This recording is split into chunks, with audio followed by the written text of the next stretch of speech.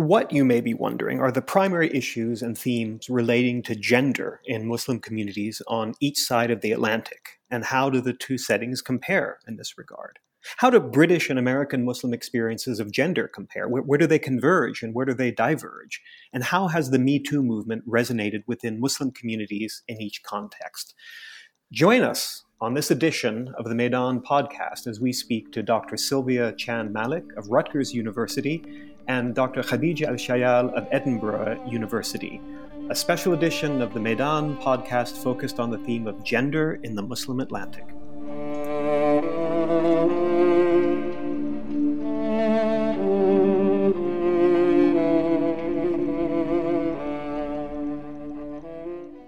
Great. So I want to welcome all of our listeners to this edition of the Maydan podcast, where we're going to be talking about the theme of gender in the Muslim Atlantic. My name is Peter Mandeville. I'm a senior research fellow at the Ali Al-Haq Center for Global Islamic Studies and professor of international affairs in the Schar School of Policy and Government at George Mason University, which is also where the Ali Al-Haq Center is based. The Muslim Atlantic Project is a partnership between King's College London, where the project is led and directed by Professor Dan Nilsen-Dahanus, a partnership between King's College, George Mason University, with support from the British Council. The objective of this initiative is to explore the relationship between Muslim communities on both sides of the Atlantic. In this case, specifically, the United States and the United Kingdom. We're asking questions about how these two communities have evolved over time in terms of their perceptions and impressions of each other, some of the ways in which there's been a cross-fertilization and exchange of ideas between these two communities. We're also trying to compare and contrast their respective experiences. Although one might think that Muslims in the US and the UK have a lot in common for historical reasons, mainly tied to circumstances of immigration. And as we explore in this project, a lot of the legacy of debates about race and civil rights. These communities actually have, in many ways, have very different kinds of experiences. And this project is kind of built around three core themes: gender, race, and the concept of securitization. Something that both communities have certainly faced since 9/11 is the idea of Muslim communities increasingly being perceived as a security risk and portrayed, thought of, surveilled, engaged by the broader society around them, primarily in relation to themes of security. Our particular episode today is going to focus on the theme of gender in the Muslim Atlantic. And we are very fortunate to have two fantastic guests who are going to help us understand and talk through this theme. And I want to go ahead and introduce each of them briefly right now. Dr. Sylvia Chan Malik is a scholar of American Studies, Critical Race and Ethnic Studies, and Women's and Gender Studies at Rutgers University in New Jersey in the United States, where she's an associate professor in the Department of Women and Gender Studies. Her current research focuses on the history of Islam in the United States, and more broadly, she looks at the intersections of race, gender, and religion, and how these categories interact in struggles for social justice. She teaches courses on race and ethnicity in the United States, Islam in and Islam and America, social justice movements, feminist methodologies, multi-ethnic literature and culture in the U.S., and 20th and 21st century U.S. history. Sylvia is joined on the podcast today by Dr. Khadija Al-Shayal, who recently completed a postdoctoral fellowship at the Al-Walid Center for the Study of Islam and the Contemporary World at the University of Edinburgh in Scotland in the United Kingdom, where she continues to work as a teaching fellow. With a specialization in the contemporary history of Muslims in Britain, her research interests lie in the representation, political and cultural engagement of Muslims and ethnic minorities in the UK.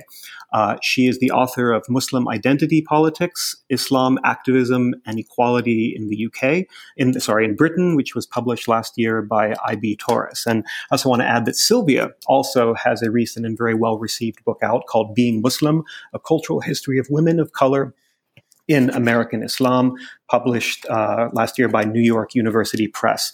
And we would be remiss if we didn't at some point in the conversation have each of them tell us a little bit about their recent book. So welcome to both of you and Ramadan Kareem. Thank you very much. Thank you to you as well. Thank you.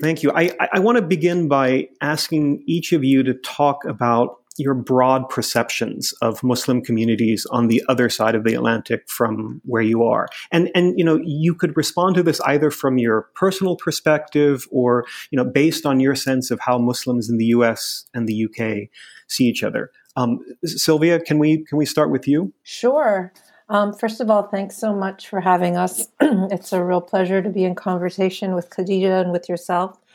And I wanted to start off by saying, we had a wonderful meeting that was part of facilitating a conversation around the Muslim Atlantic that took place in London a few months ago. I can't remember what month right now. It was February or March. It was February, right? It was February, yes. And it was a really wonderful meeting because, as you said in your introduction, there is this perception. I think there's a general perception that there's a flattening of experience of Muslims. Like that is how Muslims get perceived in the West, that, they're kind of in one way stereotyped in the same way, right? Through this Orientalist lens, but also in the post 9/11 era and the post 7/7 era, there's also this perception that the experiences of Muslims, even within the community, is sort of the same insofar as we, both in the US and the UK, are dealing with the same issues of surveillance and the same issues of profiling and marginalization, right? So what I think that meeting in the UK and this continuing conversation really illuminates is how, as you said, these very distinctive contexts of race, history, citizenship, nation, colonialism, how all of those form the foundations of how Muslim identity emerges in the US and UK contexts and produces particular formations of identity and expressions of culture from those communities. And so in regards to the perceptions that came out of that meeting and things I've been thinking about a lot since then, is this idea that the question of race and how race plays out in the US and the UK is so central, right, to how Muslims are constituting their identities, and not only their identities, but their politics and their political expressions. And one thing that has become increasingly increasingly apparent to me is that in the US, the history of Blackness and anti-Blackness in relation to Islam and Muslims is absolutely foundational to understanding how Islam has emerged and unfolded in a particular set of racial politics in the U.S. As I'm sure many of the listeners know, the first group of Muslims in the U.S. Were enslaved Africans, right? And so anywhere from 10 to 20% is estimated of enslaved peoples to the U.S. were Muslim. And so that historical fact really shapes the evolution of how Islam has come to be imagined in the U.S. From my, in interaction and engagement with my peers and colleagues in the UK, it's come increasingly clear to me that the history of colonialism, and that very ongoing, pervasive nature of how colonialism shapes British culture and, the entire, the UK political landscape right, is absolutely inseparable to understanding how Muslims are navigating the current situation. So for me, I think kind of talking through how race and colonialism play these particularly generative roles in each of the setting is something I think deserves a lot more attention, and both finding the commonalities and really exploring the ways in which those of us on either side of the Atlantic can talk and create new ways of understanding what is going on in these spaces. Great, great. And thank you, Sylvia, for kind of foregrounding the issue of race. Not only is it a kind of a central theme to our project, and not only are we going to do a dedicated Maydan podcast on that issue, but we also want to kind of come back to it and dig a little deeper in the course of this conversation itself a little bit later on. Khadija, could I invite you to kind of talk to us a little bit about how you see this question of the relationship and the kind of comparison between British and American Muslim communities? Yeah, thank you very much, Peter. And just to start off by saying thank you so much for having me on here. It's such a pleasure to be part of this conversation, in particular to discuss this with yourself and Sylvia. I'm broadly in agreement with Sylvia's comments about the centrality of both issues of race on the one hand in the US and colonialism in the UK in terms of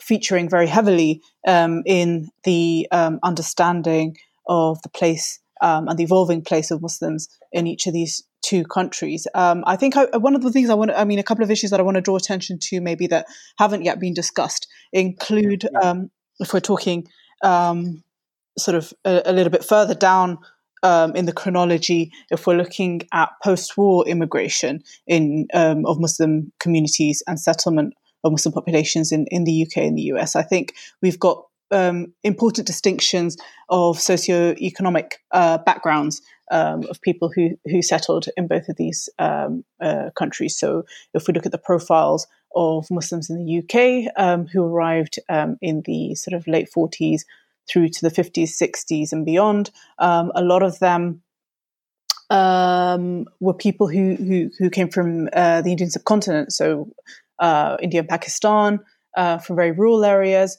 who settled in contrast to where they came from, who settled in very urban areas in the UK to work in very manual employment and to fill in a gap after the war. Whereas in contrast to that, our perception of people in the States who arrived a bit later down the line from a range of different Muslim majority countries tended to be people with more professional backgrounds who came to engage in the professions, to study. And I think that shaped the nature of the communities that developed from those origins of immigrants in terms of their aspirations, in terms of institution building, in terms of sort of their perceptions of themselves and their place, and the kind of relationships that they went on to have with wider society, with the state, and more widely. So I think that's something that crops up a lot when we're sort of considering when Muslims in the UK talk about Muslims in the States. This is something that crops up a fair amount. I think sort of more anecdotally, sort of more on a sort of conversational level, when I'm speaking to people, something that I perceive a lot in terms of perceptions of Muslims in the across the Atlantic, as it were, across the pond, is this something of a sort of, I mean, there's a sense that there's a kind of relatability in terms of culture, for sure. So there is a common language, and that's something that's mediated, whether through popular culture or through sort of various media, technology, that kind of thing, spaces where people express themselves, I suppose, cultural production.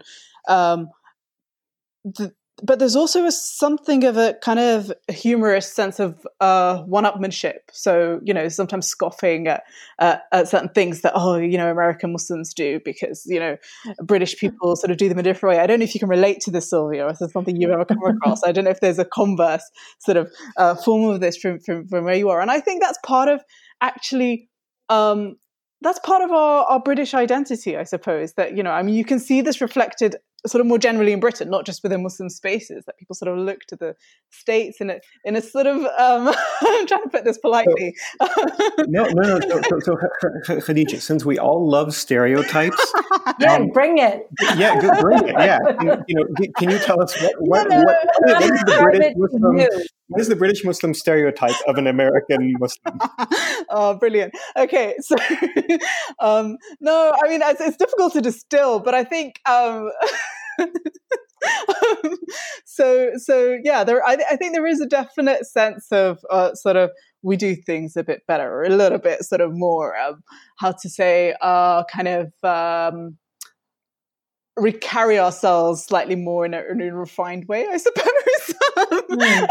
I'm not saying that this is what I think, but these are definitely sort of stereotypes that come across. But at the same time, I do I think increasingly with younger generations, if we're talking like sort of millennials and that kind of thing, there is definitely this sense of exchange and relatability and mutual understanding that you see between young Muslims in the UK and in the US. So yeah, I mean, I'd actually be really interested to hear what Sylvia thinks about this, because I'd love to hear it from somebody from the other side, as it were. Sylvia, I mean, I'm listening, and I think it's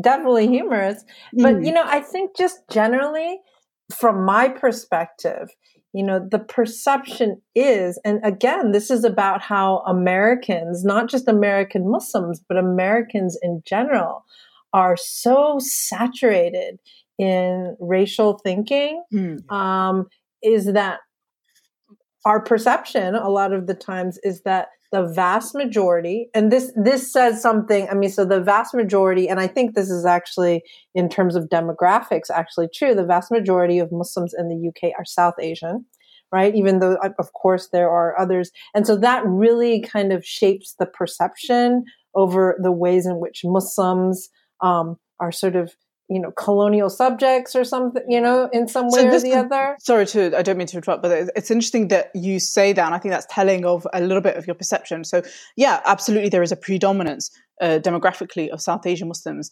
but that's declining, and so we're looking at we're in the 60%, I think, of South Asian Muslims in the UK as a whole. Obviously, there are some areas where it's much more of a predominance, and some areas where it's much less. Right, and this but it is definitely declining and becoming more diverse. Absolutely, and again, like we see, like when you look more closely, you see this rise in the number of African, British Muslims from Africa, or, just from all over, the diaspora, or from a plethora of places. But the perception, because of, again, history, and then you have people like Sadiq Khan, the mayor of London, and we see these things and we go, oh yeah, look at the South Asian Muslims are the ones who are the face. Yeah, absolutely. Of Islam in the UK, right? They're the face. They are the ones who are assimilating into these positions, and they have these speaking positions. And so that is contrasted to in the US. So for example, I always ask people, who are Muslim Americans you can name? And the first people they'll name is Malcolm X and Muhammad Ali. Mm-hmm. Right? Those are who you name when you think of American Muslims. Or people might say, if they're more kind of well-versed, they'll say, Lupe Fiasco or Mos Def, if they're into hip hop or something like that. So that's the difference, I think, of the perception that, again, it's a racial difference, right? There's a particular type of racialized body that's associated with Islam in the UK, and there's a particular type of racialized body, which is interesting. Again, the US situation, that's who people can name, but that's not who in a post 9/11 America people see as Muslims. So these are all distinctions that I think are interesting and significant. Khadija, any final thoughts on this before we switch gears a bit? Yeah, no, I mean, I think it's fascinating, and I concur that for sure the race aspect is key. I think in understanding, not just in wider public's understanding of Muslims in both the US and the UK, but in each sort of in Muslim populations within each of those countries, understanding of their I suppose the others. So yeah, no, I'm happy to move on. Okay, so Sylvia, I think it's fair to say that in the United States, the state of political discourse is in a particular, is going through a particular moment right now, right? So we've had an ongoing discussion about race, we've had an ongoing discussion about women and feminism, we've had Me Too, and of course we've been having a discussion about Islam and Muslims. So, as a scholar whose work deals with the intersectionality of all three of these, race, gender, and Islam, could you talk a little bit about the varied responses and positionalities of American Muslim women of color to the present circumstances? Yes, that is a really, vibrant, living, fraught question to be, discussing in May 2019. In a moment in which, we have some of our first Muslim female members in the House of Representatives in the US. And at the same time, it seems almost daily we have new charges and criticisms and ways of delegitimizing their authority that arise in our political landscape every single day. So I'm talking about the representatives Rashida Tlaib and Ilhan Omar, who have been in the news just constantly over the past few months since they've been elected to the House. And I think using them to think about the ways in which race, gender, and Islam and Muslim identity intersect are fruitful, right? Because we see over and over again in the news cycle that they are being targeted, historically in the ways that women of color have been targeted, delegitimized, kind of pushed to the side of movements, having their voices not resonate within kind of people's common sense understandings of what it means to be, an ideal citizen or someone who can represent. But on the other hand, for Rashida Tlaib, she's Palestinian American. For Ilhan Omar, she's Somali American, but she's a Black woman, right? Those identities are being amplified or refracted through the fact that they are Muslims as well. And so you see the full force of history kind of reflecting histories of how women of color have been silenced and marginalized and delegitimized, right? On top of the idea that Islam represents some sort of fifth column threatening presence in the US, and they are, that history of race and gender that they embody is now being kind of reiterated through this new juncture between Islam and terror or Islam and threat, right? So you see the ways in which, in the U.S. context, these intersectional categories, race, gender, class too, sexuality, and now Islam, become, for these women in this moment who literally every day are being accused of treason, like, having people from the highest echelons of power, from the president downward, calling for them to be, kicked out of the House or asking for their resignations, right? You see how their bodies and their identities in this moment create the perfect storm of what a certain group of people think is absolutely not American. Right. On the other hand, of that, what is the fascinating response, and what I think, as the optimist in me sees as what they are doing in political discourse in this country, is they are pushing I think, the vast majority of Americans to imagine another type of way of being Black, a woman, from the working class, and a Muslim, and how that relates to what this nation is, what being American means, expanding notions of citizenship. I think Islam is actually finally pushing this conversation to a place where we can't go back. We can't shove this back in the box, right? This is changing perceptions on every side of the political spectrum. And I think it's really going to be something else to watch it play out. And, inshallah, I really, hope that those who are looking at expanding what it means to be an American and expanding our notions of citizenship and democracy, I hope and pray those voices rise up as they're doing every day and continue to do so and are not silenced and are not marginalized. Yes, let's hope. Let's hope, Sylvia. Thanks. Thanks. Khadija, I'm conscious of the fact that the terms of the debate about things like immigration, belonging, identity, Muslimness, race, and gender, perhaps these function rather differently in the UK. Are there aspects of what Sylvia just described in the US context that strike you as relevant to the UK? And conversely, what aspects of the American experience don't translate so well transatlantically? Yeah, so it's interesting because I think there is some resonance. I was just listening, and one of the things that strikes me is that actually some of the things that Sylvia is describing, I can really relate to observing them here in the UK sort of political and social context, except really for the fact that they're expressed in a different way, and that might come down to culture, political culture, more than anything. So for instance, the vilification and the delegitimizing of Muslim public figures, that's definitely something that we've witnessed here. I mean, I think that the obvious example that comes to mind is the absolutely sort of outrageous Islamophobic campaign that the Conservative Party ran during the London mayoral elections in 2016, where they pretty much accused Sadiq Khan of basically sympathizing with ISIS, and suggested that if people vote for him, then London would directly be at threat of terrorist attacks because he'd be at the helm, stuff like this. Now, we don't have somebody like Donald Trump who's got a Twitter account and sort of tweets in quite the same way.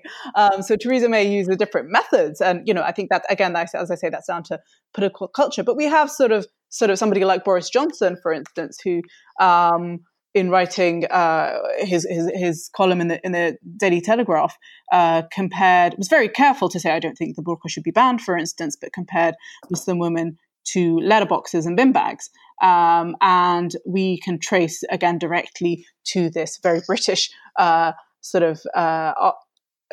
style of writing. We can trace concrete examples of Muslim women being attacked in the street as a result of this.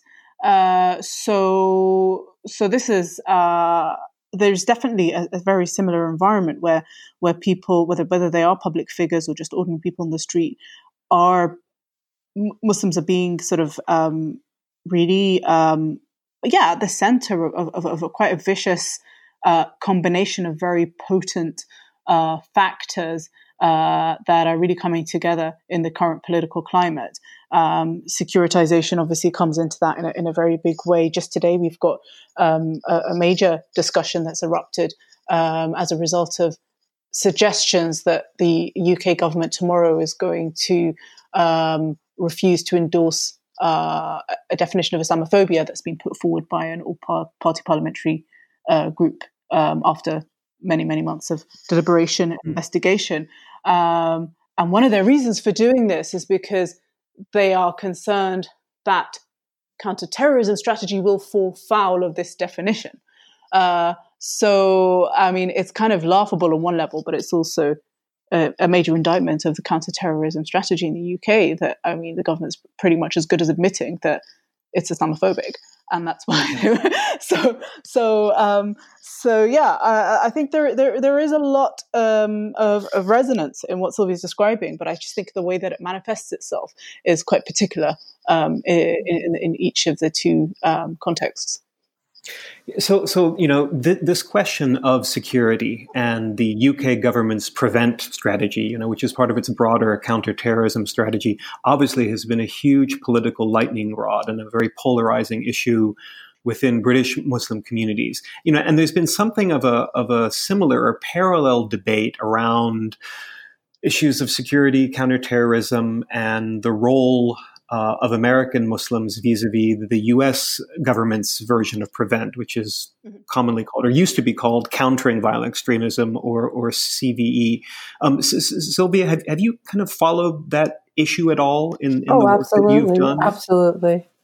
In the UK or in the US? No, in the US. Again, I'm trying to get a sense of because at least in my work on Islam in Britain and in my discussions with and visits to the UK, this question of PREVENT and the positionality of Muslim communities vis-a-vis PREVENT has been such a huge, arguably the kind of defining issue, within Muslim community political discourse in recent years. And so I'm just wondering kind of, how that looks on the U.S. side of things right now. Oh, I mean, I think the issue of CVE has been extremely contentious, right? And once again, I mean, I hate to be like a broken record, but this so much, again, goes back to the race question. So the discussions around CVE in U.S. Muslim communities are generally around, so a lot of the tactics of the CVE, programs have been to kind of say that they are working in collaboration with masjids, and working in collaboration with Muslim communities, where they will reach out to the board or the leadership of a particular mosque or a community and say, now let's work together, right? And so the question of whether you invite CVE, agents or people who work with this organization into the community and welcome them, right, is something that is very rooted in your particular perspective as an American. Like, what kind of American are you? Now, what has happened and kind of the really strong, contentious debates that I've seen amongst people are for people who are more recent immigrants or who come from immigrant communities will say, here I am. I've come to America for the American dream. America is this, magnanimous place, right, that welcomed my family and gives me so many opportunities. So yes, I would love to work with the state. I would love to work with the government to help you protect our communities and help you protect our country. Yeah. On the other hand, African American Muslims, Black Muslims, who have been subject to, COINTELPRO and, knowing about the history of surveillance and profiling and violence on Black communities. Black Muslims who come out of this history are, absolutely vehemently opposed. Many are to this type of, presence in their communities. No good can come of it from that perspective. Right. And so you have these debates in which it's not just directly kind of down the line by race, like there are African American Muslims who have a different perspective and vice versa. Mm-hmm. But you have these sort of notions. And what it comes down to is, how do you view the state? Do you view the state as a positive force that your community can work with and that you have faith and trust in? Or do you view the state with suspicion, and legitimately so, because of the ways in which the state has operated in your communities in the past? And so this is, in relation to CVE, I think this kind of represents some of the different responses to it within the U.S. Muslim community. Okay. Thanks. I want to move on to the topic of Me Too and to get a sense of how British and American Muslim communities have each experienced this enormously important political and cultural moment. Obviously, there have been high-profile cases involving figures such as Tariq Ramadan in the UK and European context and Nouman Ali Khan in the US. both of which, of course, raise larger questions about the phenomenon of Muslim celebrity culture, particularly with respect to male figures of religious authority. So, Khadija, can we start with you on this one? Yeah. So yeah, me too. I think it's been an interesting couple of years. In terms of Muslims sort of engaging with this idea of the movement. I think more broadly, one question that I mean, I don't really have an answer to, but I think is worth discussing, is the broader Me Too movement and the role and place of Muslim women and Muslims in general within that. I think some of the vibes that I've been getting is that actually it's not been the most welcoming space for Muslims. And how inclusive has it been of sort of the complexities of Muslim experiences? I think that's something that's definitely worth probing and highlighting. Within Muslim communities, I think that the couple of cases that you mentioned, they've been absolutely sort of. I'd say a few things come out of them. They've been very. They've both been very, very big in terms of the impact that they've had, and I think it was quite revelatory to see how, when the Nouman Ali Khan the sort of scandal, I guess you could call it, emerged back in, I think it was 2017, just how much impact it had in the UK.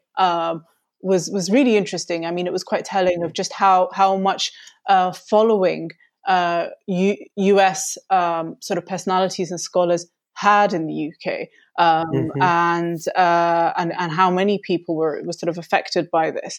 I think one of the sort of interesting things to come out of this is how people have responded. And so, on one hand, you've had a lot of people who've seen this as a sort of an opportunity to really go out in the open and be emboldened and talk about their own experiences.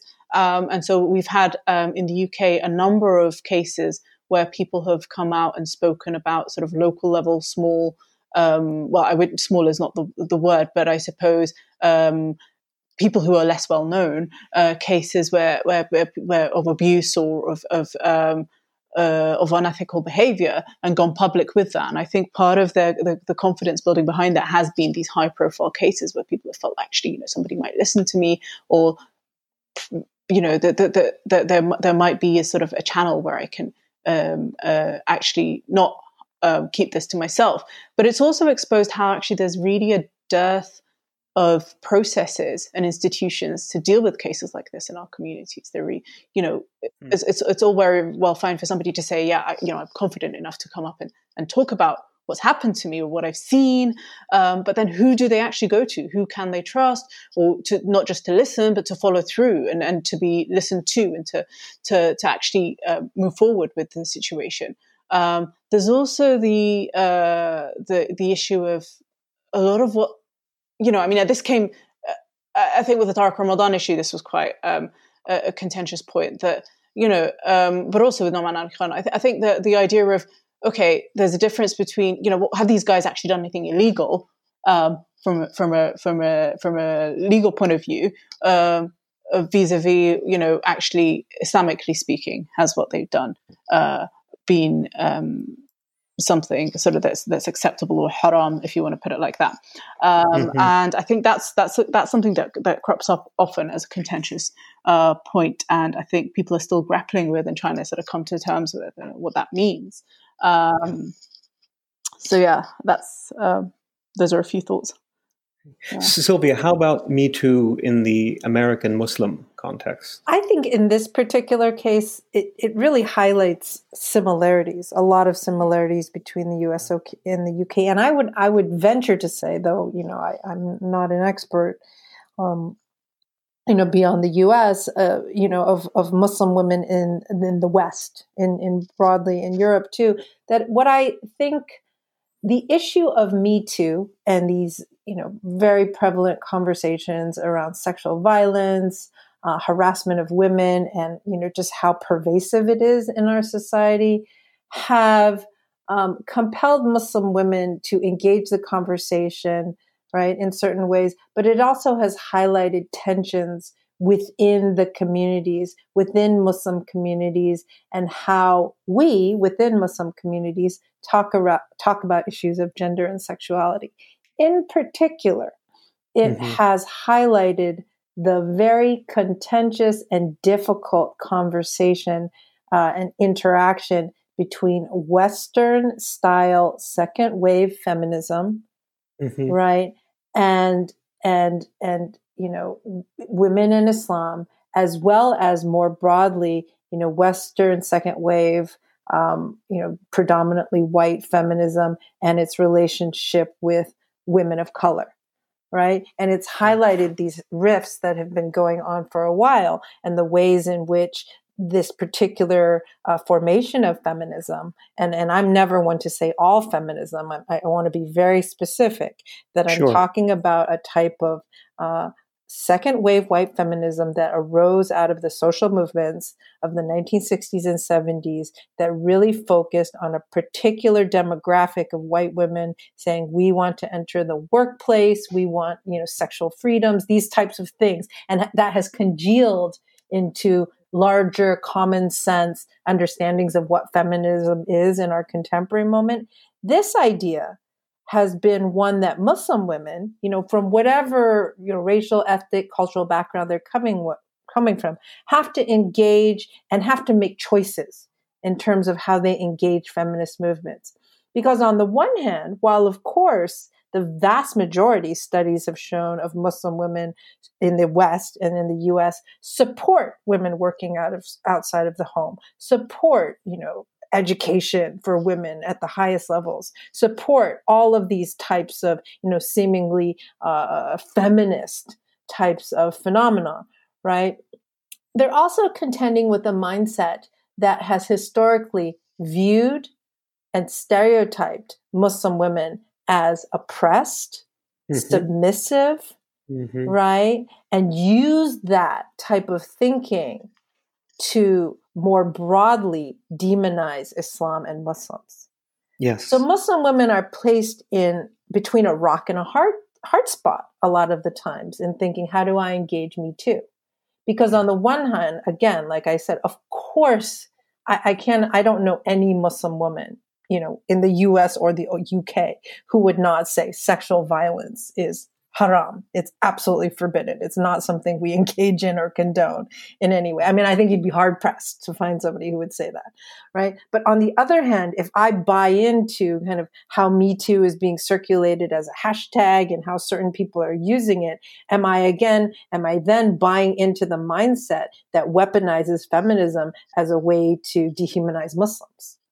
Yeah. Right? So that's the conundrum that really plays out. And I see this, in conversations with young Muslim women or women who are working through these issues in their own lives as a real source of pain, right? Trying to say, I believe in this, I want to support this, and I want to take these ideas of, I want to get this support to speak out against an abusive imam in my community or something like that, right? But then if you do that, you throw your whole community under the bus. Yes.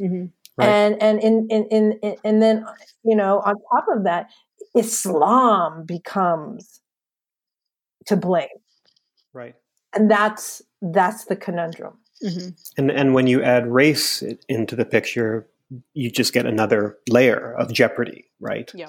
Right. And I thought that was very latent in that room when we had, again, our workshop back in February, when we were talking about this issue. I mean, it was really clear that, like Khadija said, these debates were not that different, around gender and how to speak out against certain power structures within, mosque communities and within mosque power structures and how to deal with them within, spaces of the community. The similarities were absolutely there. And so was the pain, right? And the real sort of difficulty that women were confronting when trying to figure out how to deal with these issues in the community because of this historical configuration, of ideologies and different types of things that they're trying to maneuver. I mean, it's really a complicated situation. And I think Muslim women are really,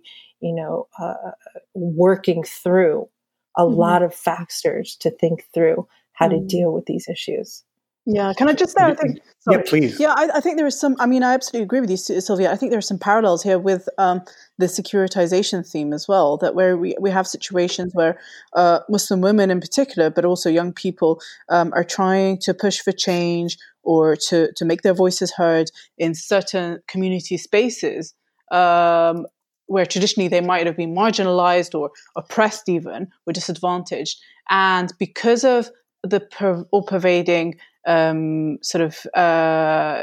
of securitization that really pushes them, anybody sort of criticizing conventional sort of community setups as a reformer versus sort of the archaic, backward, bad Muslim traditional conservative type thing. It sort of places them in a spot where they feel actually very uncomfortable.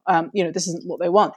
And I think that's also quite contentious. And I can see that parallel with the Me Too issue as well, that people are sort of forced to either be on one side or the other. And actually they don't want to, but they still want to be a force for good within their communities on their own terms. And I think that's key. But it's quite oppressive when they're sort of denied that opportunity because of these very strong forces that they have to contend with. Yeah. So I want to finish up by asking you each to talk a little bit about your recent books. Khadija published Muslim Identity Politics, Islam, Activism, and Equality in Britain with IB Tauris last year, and Sylvia's book, Being Muslim, A Cultural History of Women of Color in American Islam, came out fairly recently with New York University Press. Khadija, in your book, you argue that despite a common perception of Muslim activism as being emblematic of a sort of communalist ethos and driven by a sense of unique victimhood, that there's actually been a marked evolution in British Muslim public advocacy over the 3 decades since the Rushdie affair in the late 80s. Can you tell us a little bit about what these shifts have looked like and where things stand at present? Yeah, okay, sure. So if we look back to Rushdie, we're talking sort of late 1980s, 1988, 9 through to the early 1990s. This was really a period where existing British Muslim organizations, and there were actually many at that time, really for the first time organized on a national scale in a coherent fashion to represent what they considered to be the Muslim community to the state, in a way that aspired to emulate the pre-existing Board of Deputies of British Jews. And at that time, so we're talking a situation where the equalities legislation that we are familiar with now in the UK was still sort of a distant dream. I mean, it's only the current equalities legislation that brings together, anti race discrimination, religious discrimination, sort of age discrimination, sexuality, various protected characteristics. This has only come in from 2010 onwards in a standardized, recognizable way. So 30 years prior, religious discrimination was still absolutely legal in the workplace or in other contexts in the UK.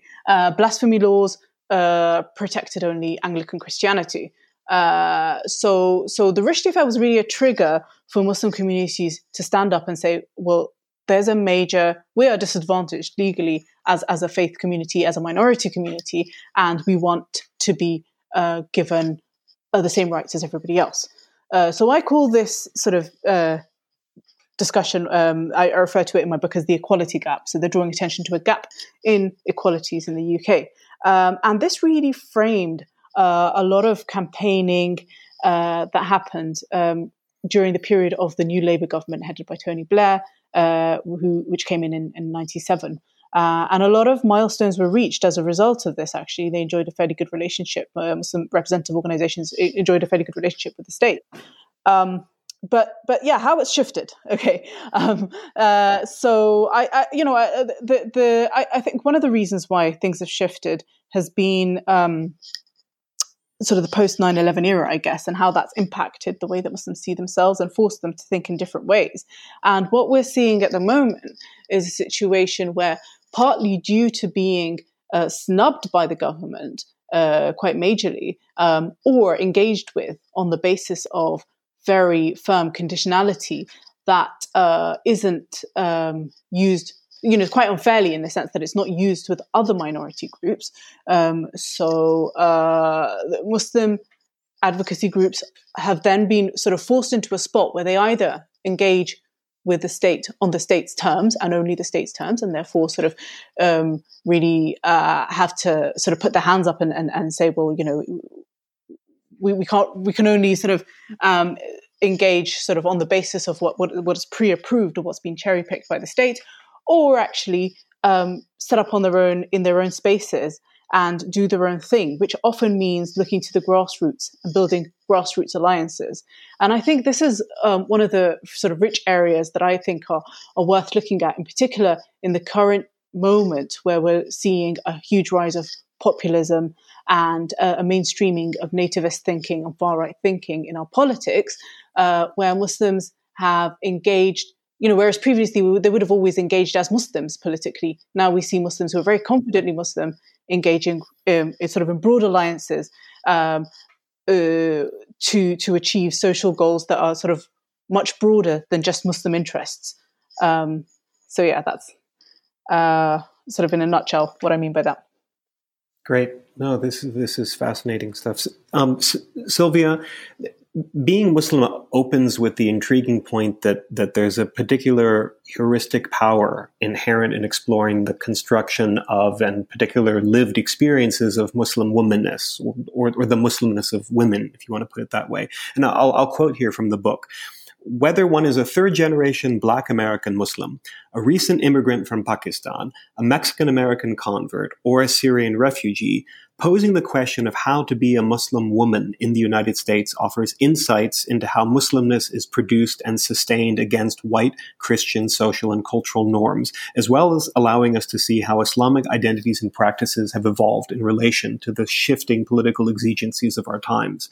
Could I ask you to unpack this central point of the book a bit, perhaps with reference to the varied positions that women you portray in this book hold toward feminism? You got into this a little bit over the last question, but would love to kind of hear more.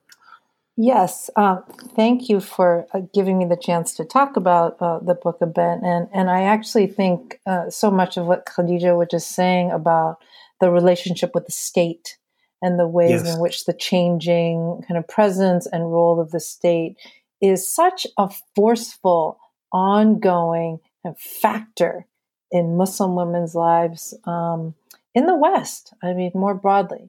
And so in my book, I try to offer a selective history of Muslim women's presence, existence, ways of being in the United States from the early 20th century to the present. I think the last example is from 2015.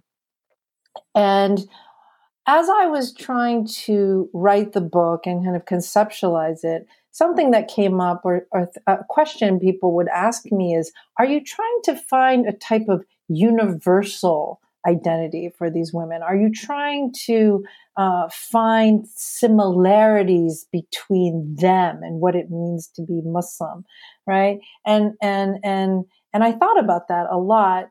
What's interesting about the U.S. context, or not interesting, I mean, what's distinctive about the U.S. context in relation to Islam is that prior to the 1970s, the vast majority of Muslims, quite a small population, but the vast majority of Muslims in the United States were African American because of history, because of the ways in which Islam, was mostly prevalent in African American communities until that time. And so because that is the historical record, right, there is a particular way, I argue, that Islam emerged as a type of socially oriented type of religious, spiritual, political, and cultural orientation within U.S. communities that were engaging Islam. Right? it was because, first of all, in a predominantly Christian, predominantly white society, there was little to no understanding or acknowledgement of what it meant to be Muslim. Right? How do you make your Muslimness in a country where there's no such thing? And that was how I approached the question. So in that quote that you just read, or in that passage you just read, my response to the question, I've come to understand my response more fully now, after the book's been published, is that I was never trying to find some sort of flattening or sameness between, all those women that you named, or that I named in that passage: a Syrian refugee, a Mexican American convert, an African American woman, a Pakistani, second generation Pakistani American. I'm not trying to find some similarity in terms of how they, how they are Muslim, like in terms of their practices, or, how.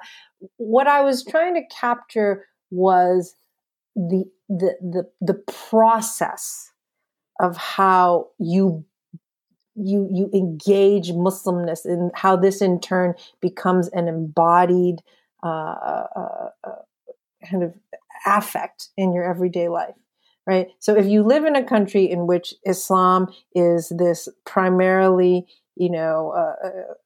this religion that's primarily associated with Black and brown bodies, with this sort of foreign exotic, places, right? And then it is also seen as sort of oppositional and associated with Blackness and Black insurgency in a certain way. It already exists in the cultural imaginary a certain way. And I argue that women continually, have to engage that, whether they are cognizant, aware of it or not.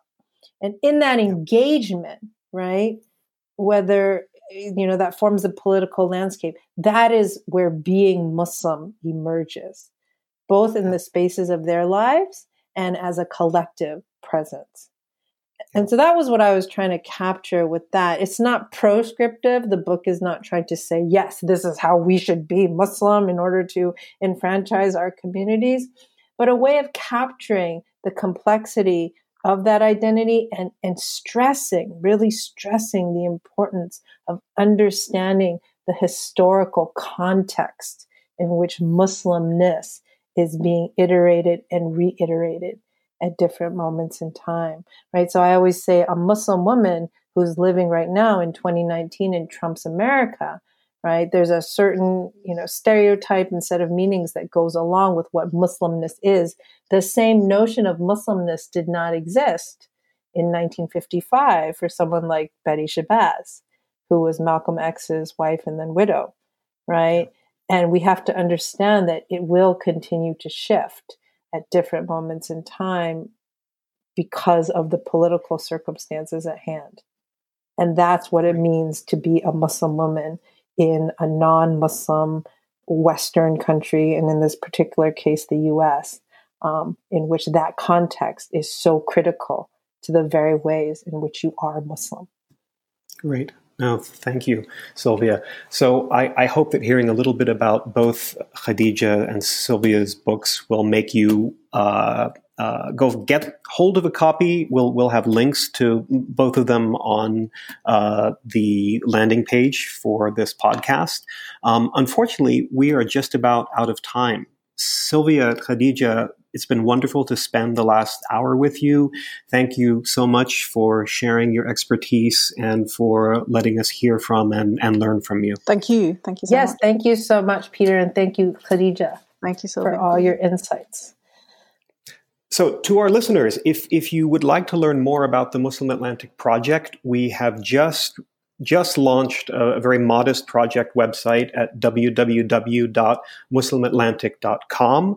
Over the course of the conversation we just had, Sylvia and Khadija referenced on a couple of occasions a workshop that we were all at together in London in February 2019 focused on gender in the Muslim Atlantic, and you'll be able to find a little bit of information about that workshop there, as well as some of the other activities and forthcoming publications coming out of the project. And of course, we hope that you will continue to avail yourselves of the wonderful resources, commentary, articles available on the Maydan at www.themaydan.com. And most of all, we hope that you will tune in and join us next time on the next edition of the Maydan podcast. I'm Peter Mandeville from the Ali Vural Ak Center for Global Islamic Studies. Thanks very much for listening.